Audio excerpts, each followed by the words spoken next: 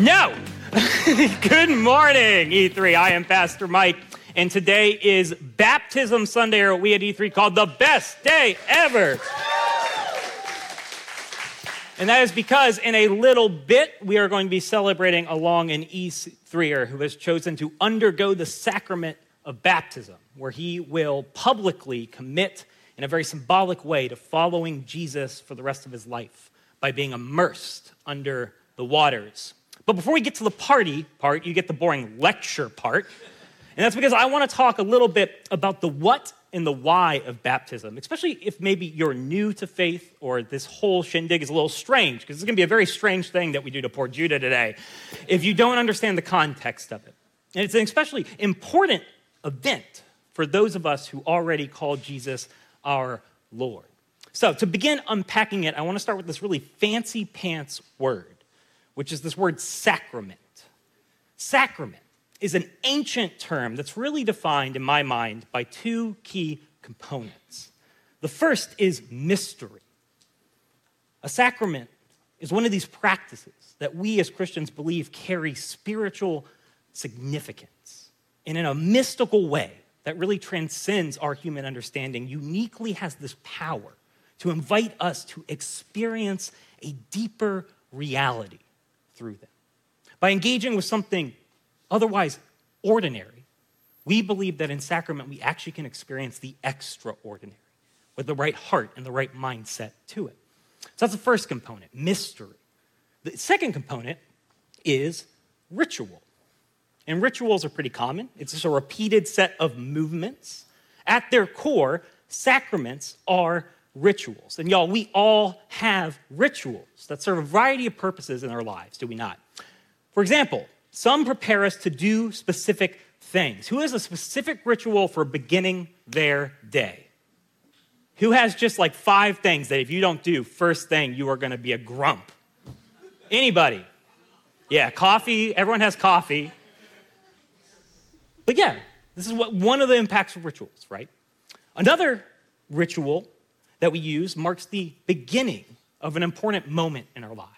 It marks a transition, the beginning or the ending of a season.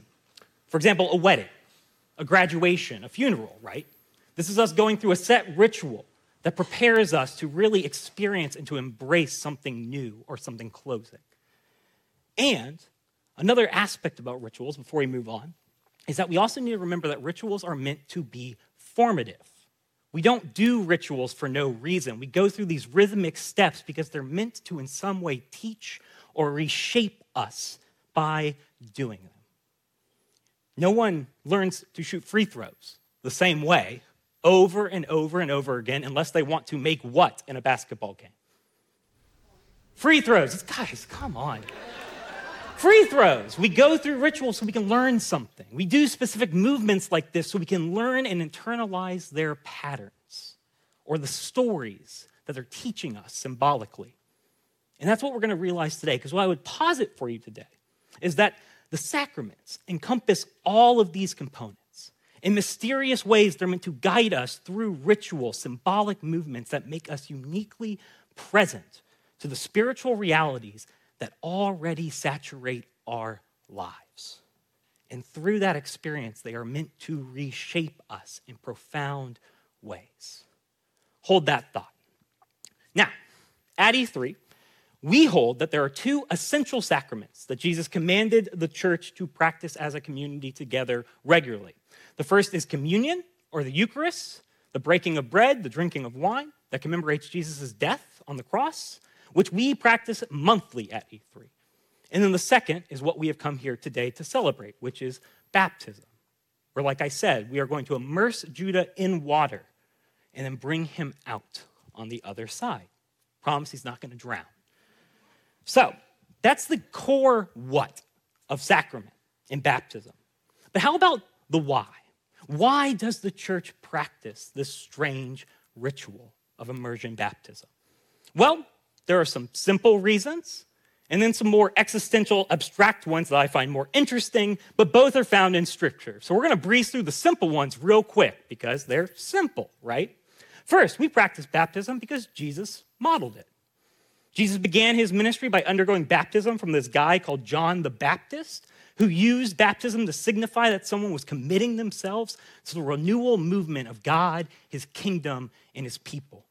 So Jesus chose to be baptized, declaring his commitment to God's rescue story. And as his disciples, seeking to follow his example, we thus choose to do so as well. Pretty simple, right? Second, this one's even more simple. We practice baptism because Jesus told us to, which is a very good reason to do just about anything, right? At least if you're a Christian, I hope you think that. After he's resurrected, we see in Matthew and the other Gospels that Jesus commissions his disciples to go into the world sharing his good news story and baptizing those who want to enter into that story themselves. Again, pretty simple. And then third, we practice baptism because in the New Testament, it is intimately tied to joining the global church community.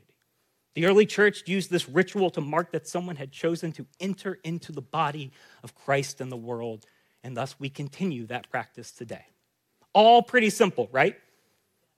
Well, this is the fun part, because you see, there's also these deeper, more abstract reasons given for why the church practices baptism in Scripture.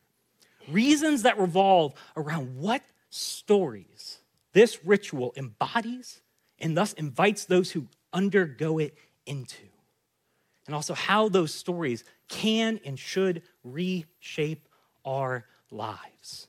And these reasons center around another word that we find connected to baptism throughout the New Testament, and that's this really scary church word, repentance.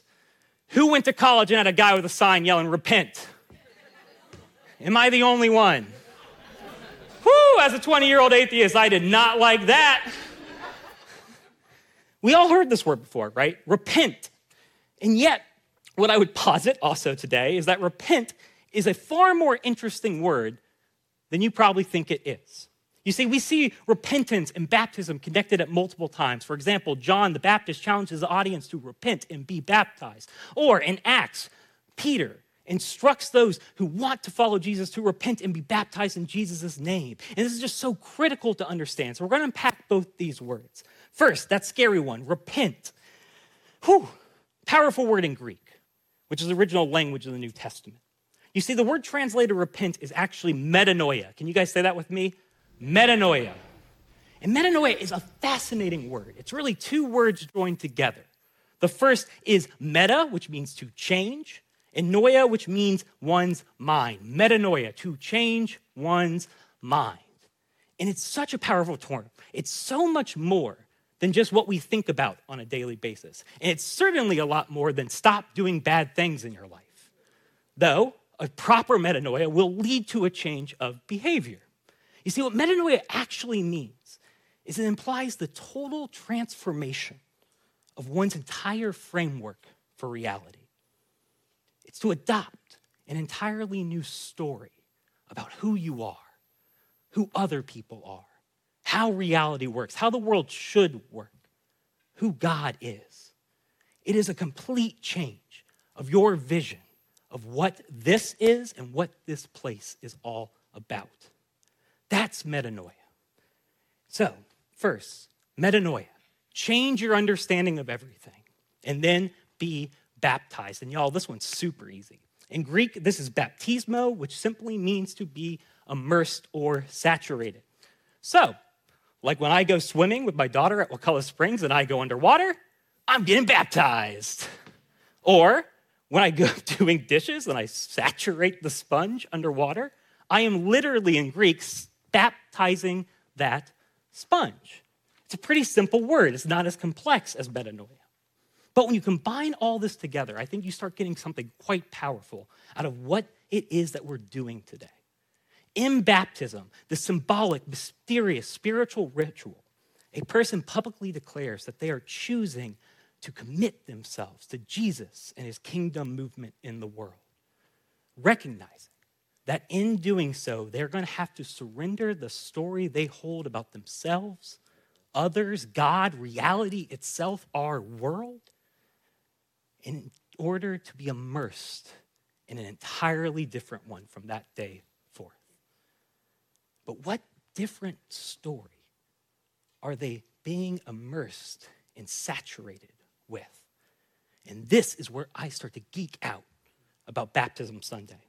You see, I think there are three critical stories embodied within this ritual that hold the potential to truly transform one's life. The first two are encapsulated in Jesus' baptism story.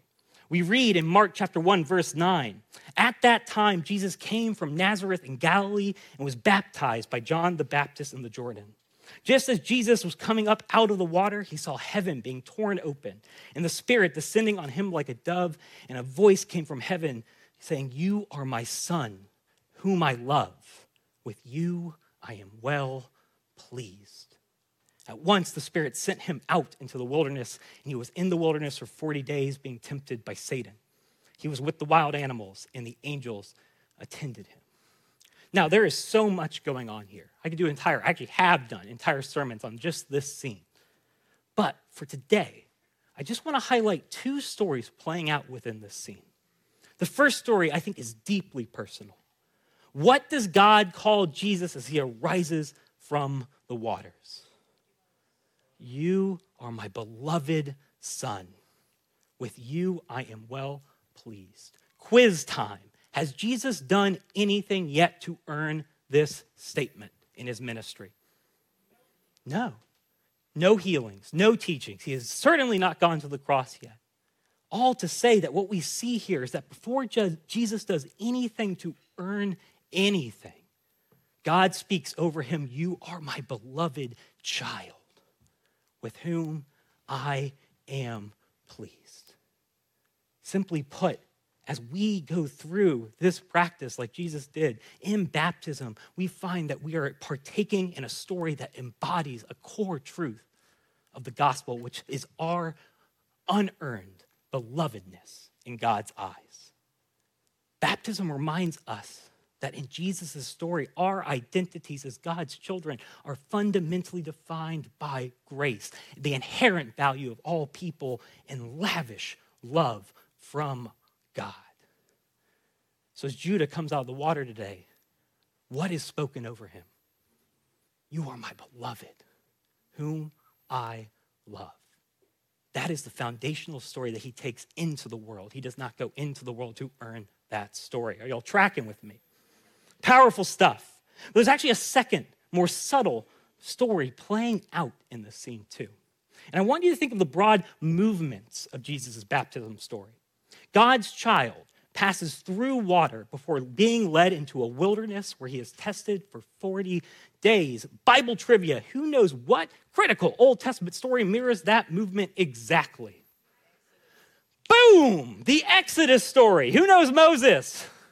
For those who don't know, the Exodus story is the central story of Israel.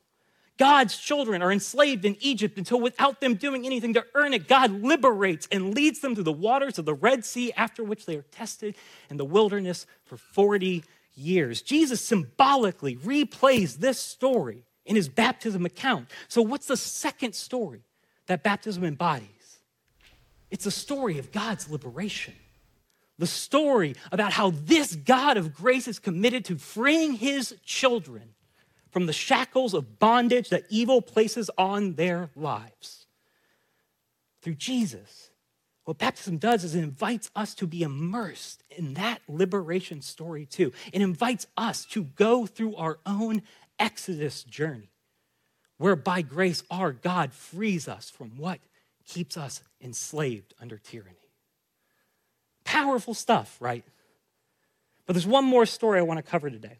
And we actually find this one in Romans chapter 6, where Paul writes, "Don't you know that all of us who were baptized into Christ Jesus were baptized into his death? We were therefore buried with him through baptism into death, in order that just as Christ was raised from the dead through glory of the Father, we too may live a what? A new life. For if we have been united with him in a death like his, we will certainly also be united with him in a resurrection like his." You see, the last story that I think baptism embodies is the story of new life, death, resurrection. Here, what we see is that Paul describes a Christian as someone who does more than simply reflects on Christ's story of death and resurrection. No, they are someone who actually claims Christ's story of death and resurrection as their own story. And I think Paul's writing here is just beautiful. He says that in baptism, a person marks the beginning of this process. They go under the water, symbolically joining in Christ's death on a cross, and they rise from it, symbolically embracing Christ's resurrection, not as just an event that happened in history, but as their own story on the other side. In other words, Paul describes baptism as this public proclamation whereby in choosing to live into Jesus' story, a person declares that they are truly allowing their old self and story to not just stop there, but to be crucified and buried so that Christ's story can be resurrected as their own as they rise from the water. Paul says that's the pathway to new life, to profound transformation. And y'all, I think he's right. When we're immersed with these core stories of Jesus' belovedness, liberation, death, resurrection, when those become our stories, I think that can change everything. I mean, just ask yourself, is there a space in your life where you hold a different story than unearned belovedness? That you're worthless, that you need to earn your love in this world, that there's never enough for you. How would a story of inherent belovedness radically transform how you think about yourself, others, God, your space in this world? Or maybe there's a space where you're in bondage, or you feel like you're undergoing what feels like death, addiction, resentment, despair, grief, failure, brokenness that you just can't get away from no matter how hard you try. What would being immersed in a story of liberation from chains and a God who does that for his children before they do anything to earn it, what might that do in your life? Or maybe there's simply a space in your life that needs newness, a fresh start, a new story, because the old story that you have held for years has only left you feeling beat down. Sick and tired of feeling sick and tired. Has anyone been there before? Don't you think a story of resurrection from what you call death might change how you engage that area of your life? Anybody? Can I get an amen? Huzzah! Baptism speaks directly into these wilderness spaces, y'all. It reminds us that in such spaces, Jesus is not absent. He is offering us a new story of reality. One defined by a God whom in love was crucified and resurrected for us. A story of grace, liberation, belovedness, a story that invites us to look at our failures, our losses, our griefs, those things that we call death, and to see that by God's power, such spaces can become the ground for new resurrection life. That changes everything if that is your framework for how this place works. That's what baptism means to me. This choice to adopt Lord Jesus' story of belovedness, liberation, death, resurrection from this day forward. And that's what I believe Judah Coffey is doing today as he publicly embraces this new status as the disciple of Jesus committed to his kingdom. But one final note, and I want to speak this over everyone, but particularly I would want Judah to hear this. None of this means that Judah is going to be perfect from this day forward. It just means that today he comes acknowledging his need for a new story in his life. The acceptance of his identity as a beloved son. The desire to surrender to the God of freedom and grace. And the willingness to be immersed in Christ's death and resurrection so that he can find new life on the other side. What a gift. What grace. Amen? Amen. So with that, I'm going to shut up. And we're going to actually get to hear from Judah right now in a video that he pre-recorded where he's going to talk about what this journey has been like for him and ultimately what today means for his life.